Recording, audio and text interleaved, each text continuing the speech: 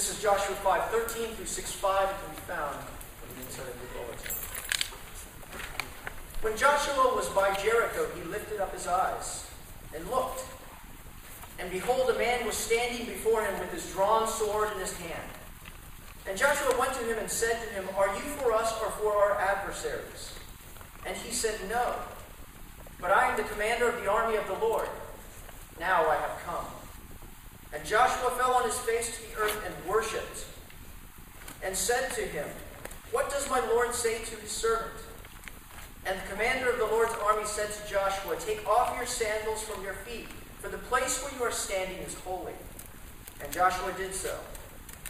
Now Jericho was shut up inside and outside because of the people of Israel. None went out and none came in. And the Lord said to Joshua, "See, I have given Jericho into your hand, with its king and mighty men of valor. You shall march around the city, all the men of war going around the city once. Then shall you do it for 6 days. 7 priests shall bear 7 trumpets of ram's horns before the ark. On the 7th day you shall march around the city 7 times, and the priests shall blow the trumpets.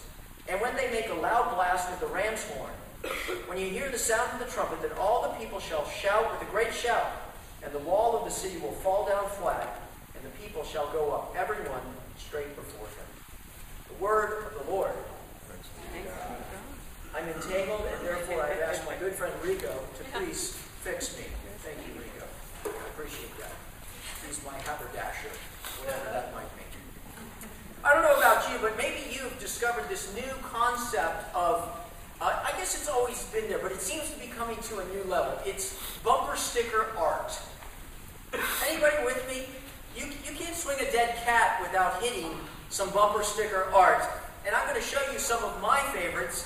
Maybe some of you have seen this. You know, there's a little family, and everybody's happy, and they're on the back. But it's interesting, there's some neat new permutations that are occurring of happy family.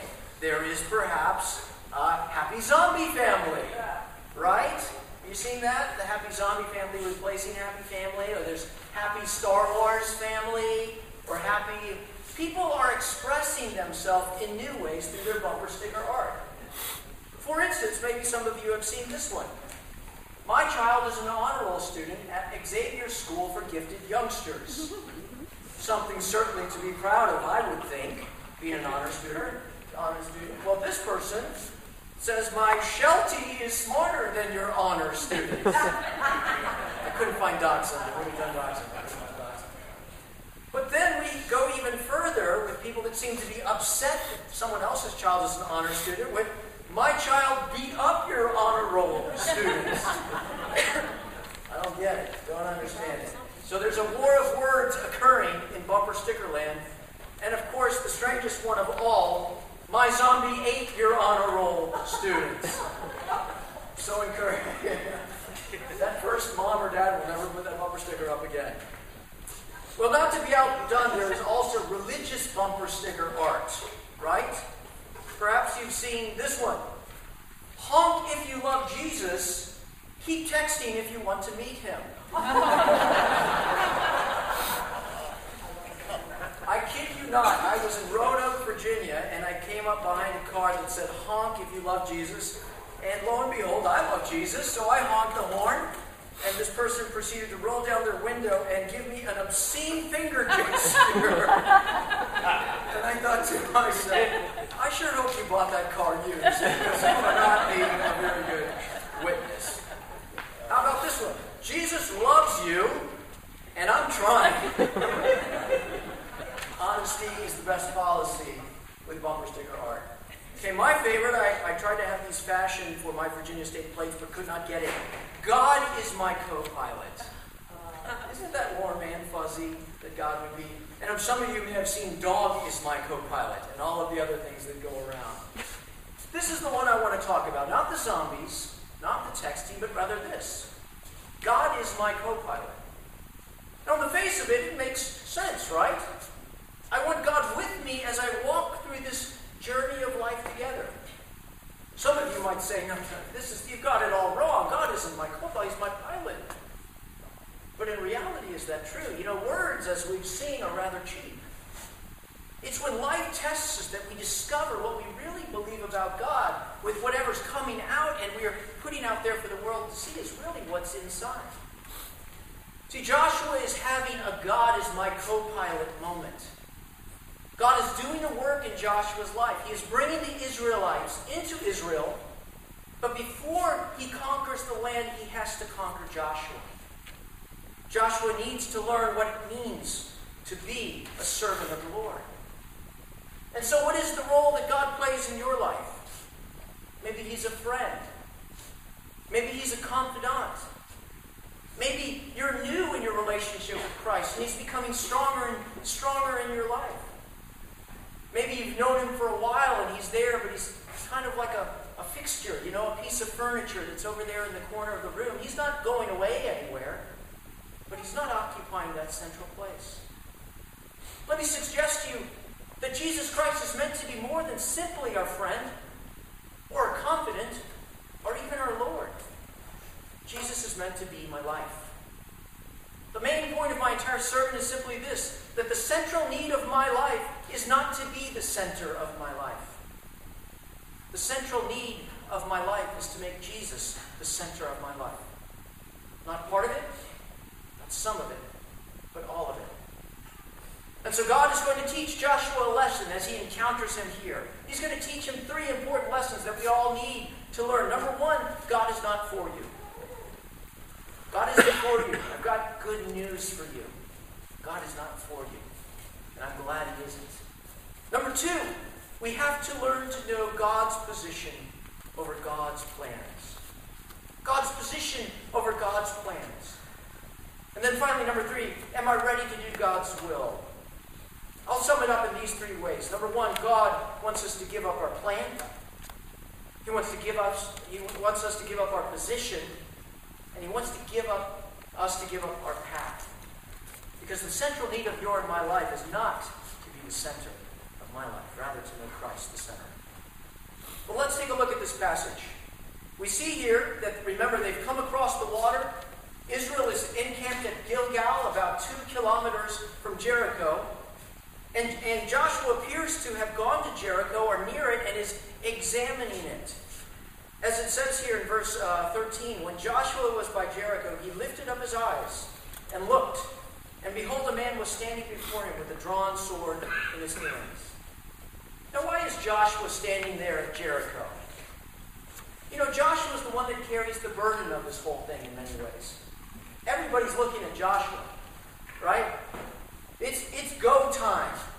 They have come up against the most fortified city as far as we can tell in Canaanite lands. Remember, they spoke about it, the walls reach to the heavens. And they're ready. They're waiting. The whole place is shut up.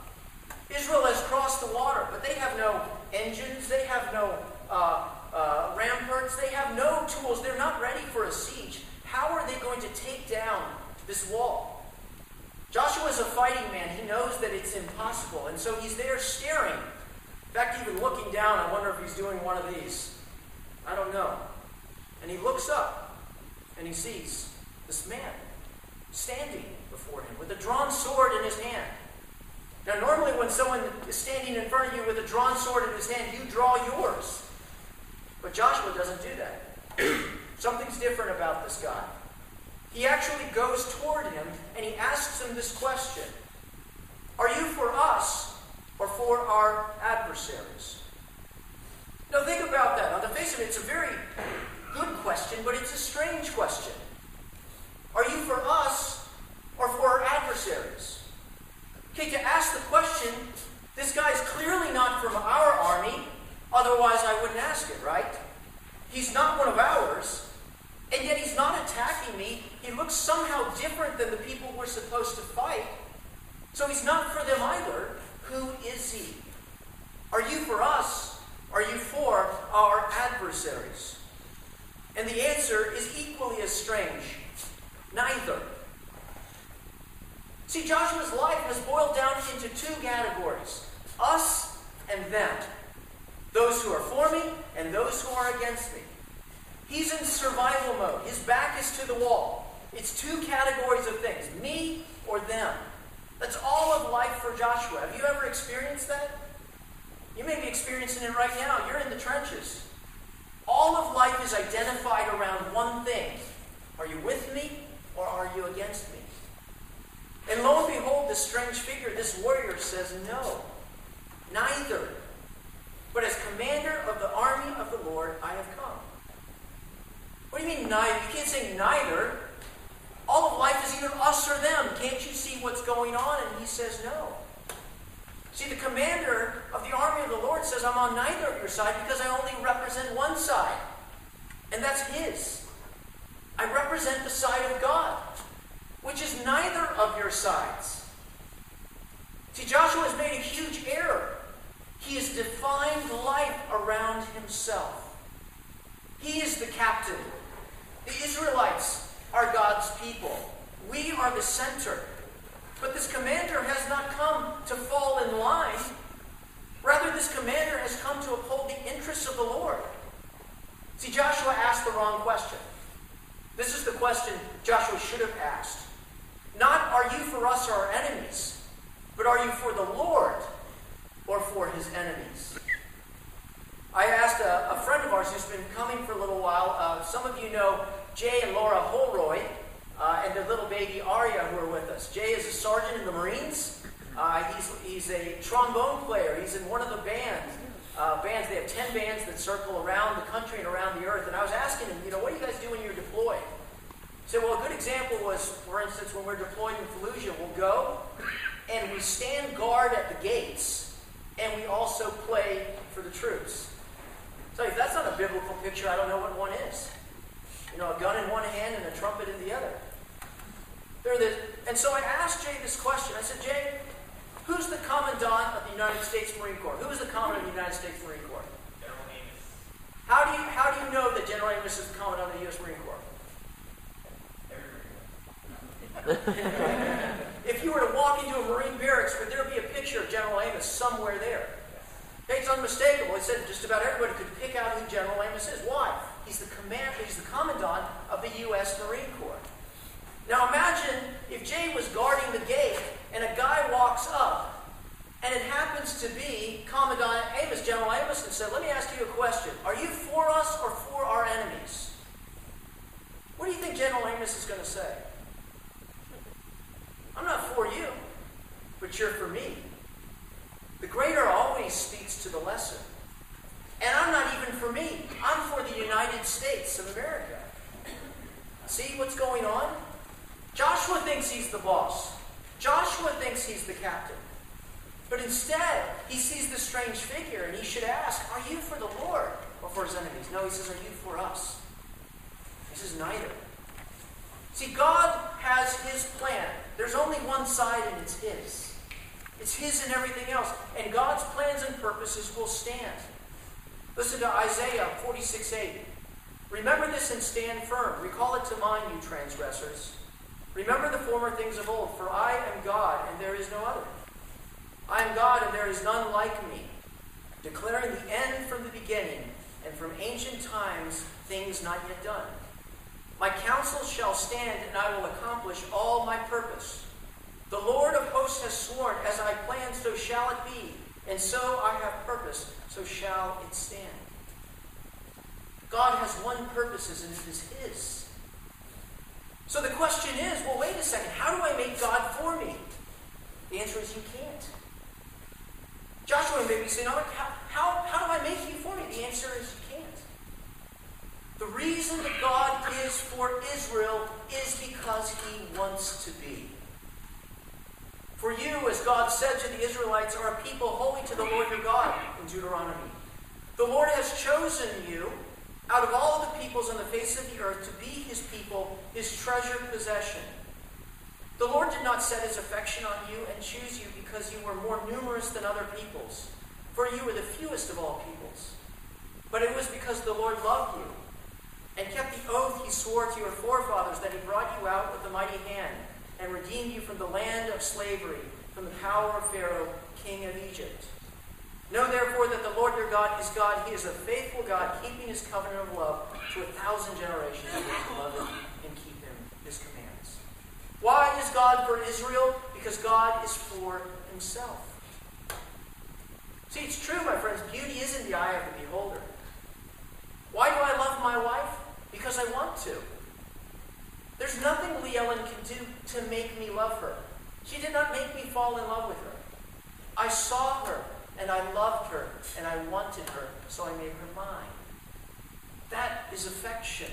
That is love. Imagine for her coming up and saying, whose side are you on? I'm on my side. But you're on mine. I've drawn you to myself. See, I can relate to Joshua. Remember 4 years ago, 3.5 years ago, coming into Redeemer. Saying, oh gosh, okay, this is what we got. We're going to do something great, though, let me tell you. Let's get this thing started. We started pulling out wires and doing stuff, and this is what we're going to do, blah, blah, blah. Nothing's happening, quote, unquote, nothing. Nothing according to my plans, maybe. The purposes that I believe I had for this church, what it was supposed to be. And after a while, it started to get a little frustrating. I'm pushing and there's no movement. God, what's up? Are you for me or not? Neither. This is my church. Are you for me or not? That is the question. See, there's no God-centered, I'm going to do a conquest and God's going to join in with my thing. God is the thing. He's not the means to the end. He is the end. So how about you? Maybe it's not a project, but maybe it's the church, I gave my life to you, Jesus, and all of a sudden things are getting hard. I got problems in my marriage I didn't know about. I got health issues. My body isn't responding. My kids aren't talking to me anymore. What's the deal, God? I said, yes. Aren't you on my side?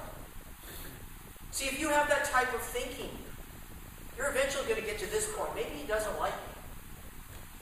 Maybe it's my fault. If I just behaved better, If I merited it better, then he would be for me.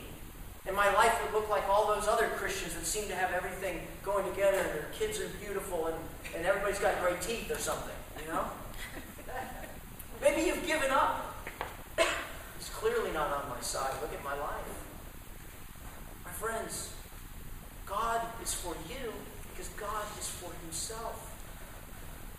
The reason he has chosen you is because of his good pleasure and love. And because he has chosen you, he will not unchoose you. Do you deserve it? No. I don't either. But beauty is in the eye of the beholder. And so you and I can have trust that I didn't do something wrong, that I can't stop the love in favor of God. Stop trying to convince God to love you. And stop trying to convince God to be for you. Stop trying to get him on your side and take your place on his. For the central need of your life is not to be the center of your life. It's to join with God. So give up your plan. He's not for you, he's for himself. And because he's for himself, he's for you. This brings me to my second point. God doesn't want your work, he wants your worship. If God calls us to give up our plan, he certainly calls us to give up our position. We see here as Joshua hears this statement from him that he's the commander of the Lord's army and that he's come. It says that he fell on his face to the earth and he worshipped. And he said to him, what does my Lord say to his servant? In other words, Joshua's had a little bit of a paradigm shift. What now? Yes, you are the king. You are the Lord. What's the plan? Tell me the plan. I'll follow your plan. And here's the plan. Verse 15. The commander of the Lord's army said to Joshua, take off the sandals of your feet, for the place where you are standing is holy. And Joshua did so. See, I'm sure this was strange to Joshua, I'm ready. I've realized it's time to get going. There's the place. You're here. Let's make it happen. It's been 400 years you've been promising this. It's not my plan, God. It's your plan. But God says it's not your position. It's mine. Take off your sandals.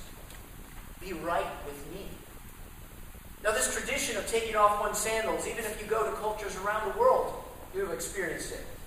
If you go into a Japanese dojo or whatever, you take off your shoes. If you go into certain places, you take off your shoes. Even here, you take off shoes. Why is that? Well, as you know, when you're walking around, you're tracking things, particular undeveloped countries, and when you bring that dirt, you bring it into the place, right? You bring impurities into a place that has been cleaned, it has been set aside. Set aside literally is the meaning of holy, hagios in the Greek. Set aside, it has been made holy. The place where you are standing is holy. But it gives us pause and asks us this question, who is this commander of the army of the Lord? There's only one other place where something like this has been said before, and you can be sure that Joshua knew it. It was when his mentor, Moses, was called to lead the Israelites. And he approaches this burning bush in the desert. And God says in the bush, do not come any closer. Take off your sandals, for the place where you are standing is holy ground. When God calls someone to remove their shoes in this way, it can only mean one thing, that the presence of God is there. Who is this commander of the armies of the Lord? We think of him as an angel, but he does not declare himself to be so. The word angel, you can have an angelic function and not even be an angel. I don't know if you knew that. The word angel, malach, in Hebrew means messenger. A messenger of the Lord. In a sense, I'm a messenger of the Lord, though I'm no angel. It's a little tongue-in-cheek for you. He's a messenger of the Lord, this one who has come to deliver the message. But he's clearly not an angel. Because in other places where a person bows down and worships in such a way, they are rebuked. Revelation 22:6-9. When John heard these words given to him by this messenger of the Lord, and he fell down to worship at the feet, the angel said to him, you must not do that. I am a fellow servant with you and your brothers, the prophets, with whom keep the words of the Lord. Worship God. No, this commander of the army of the Lord does not object to being worshipped at all. As we look at the scriptures, who is the commander of the armies of the Lord? It is only one himself, the Lord. The Lord is the commander of the armies of the Lord. Revelation 19:11. Then I saw heaven open, and behold, a white horse. The one sitting on it is called Faithful and True, and in righteousness he judges and makes war. His eyes are like flames of fire, and on his head are many diadems. And he has a name written that no one knows but himself.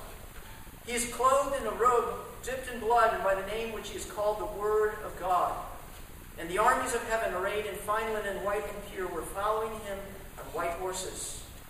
And from his mouth comes a sharp sword with which to strike down the nations, and he will rule with them with a rod of iron.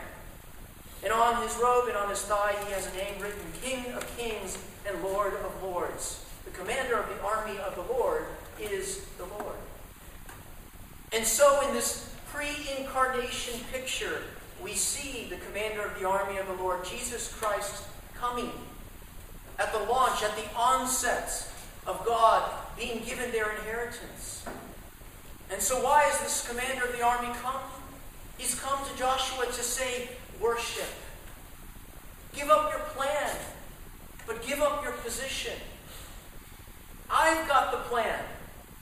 Jericho is nothing to me. The world is nothing to me. It's like dust in the balance. The most important thing for you to be is rightly oriented to me, worshiping me. When Jesus came to earth and was incarnated, everybody wanted a piece of him. Most people for their own purposes. This is a great guy that we can make king. Let's make him king by force. We'll take over the Romans. We'll co-opt his mission, whatever it is. Remember Mary and Martha? In the house of Mary and Martha? Martha's distracted by all the preparations to take care of this exalted guest. But Mary sits there at his feet. And Martha says, don't you care that Mary's just sitting here and left me to do all the work? And Jesus said, Martha, Martha, there are many, many things that are important, but Mary has chosen the most important. To sit at my feet and worship me and be rightly oriented to me. What about the John the Baptist and his disciples? Hey, the ones that you've been following, you are now following this guy, Jesus. Leave him. He must become greater and I must become less. This is why Peter says, but in your hearts set apart Christ as Lord. You know, one of the biggest dangers to making Christ the Lord of your life is Christian service. Do you know that? That's strange. That doesn't make a whole lot of sense. Well, think about it. You know, I can start doing His work. I can start serving. You know, I can start ministering in His name. All of a sudden, I'm so busy ministering in His name, I forget who the one it is that I'm supposed to be ministering to. The Lord. It's His ministry. It's His church. It's His glory. It's His life. I must be rightly oriented to Him, or pretty soon I'll start taking His place. The central need of my life is not to be the center of my life. It's to make Christ the center of my life. And so, Jesus, as commander of the army of the Lord, does to Joshua what He does to us. He says, put me as the center of your life. Make worship the center of your Christian life over Christian work, over pulling your act together, over doing Christian things, over taking Jerichos even. You know, there's some neat things starting to go on with this church Redeemer. Some new life, new energy. It can be very easy for us to go, you know what? It's time to take Jericho, right? We've been digging in here. It's time to make some waves. If you're to worship the Lord, He'll take care of Jericho. Sit at my feet and worship. Recognize His presence. Recognize His beauty. Respond with reverence. What does it mean for you, Christian? New or old? To start changing your position. It may mean you need to slow down. Do you recognize who He is? Have you taken off your shoes and gotten on your knees? Worship takes time. The more money you have, the longer it takes to count it. The greater the Lord is, the more it takes time to fathom His greatness. He reveals Himself in His Word. But worship is all-consuming. It starts at the beginning of your day and extends throughout it. What are the offerings that we have? It's not putting Jericho at His feet. It's praise. It's worship. You can work and not worship, but you can't worship and not work. So you and I must examine ourselves. Give up your plan, but also give up your position, because the central need of your life is not to be the center of your life. It's to make Jesus the center of your life. This brings me to my last point. If I'm supposed to give up my plan and I'm supposed to give up my position, then I need to give up my path. The most important question for you and me is not what God's will is, but am I ready to do His will? Am I going to do it? Joshua 6:1, now Jericho was shut up inside and outside because of the people of Israel. None went out and none came in. And here come the plans. Are you ready? The blueprint is going to be laid down. All the work has been done, the preparation, the shoes are off. And the Lord said to Joshua, see, I have given Jericho into your hand with its king and mighty men of valor. Now, I don't know if Joshua looked at that city and went, no, you haven't. No, he says, I've done it. It's done. Here's what you are to do. Not if you are to do it. Here's what you are to do. You shall march around the city, all the men of war going around the city once. This shall you do for 6 days. 7 priests shall bear 7 trumpets of ram's horns before the ark. On the 7th day you shall march around the city 7 times, and the priests shall blow the trumpets. And then when they make a long blast with the ram's horn, and you hear the sound of the trumpet, all the people shall shout, and the wall of the city will fall down flat, and everyone will go in. So Joshua looks at the commander of the army of the Lord. The commander of the Lord looks at Joshua. And Joshua says, are you kidding?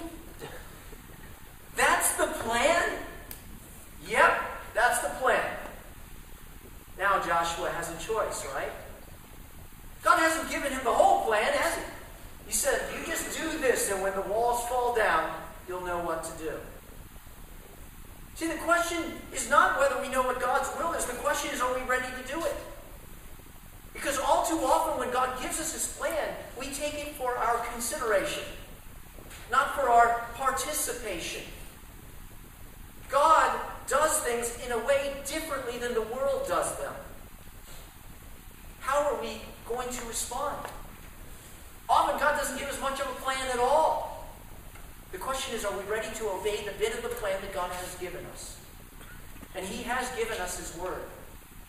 He doesn't tell me whether I should sell or buy that company. But He does tell me to worship Him.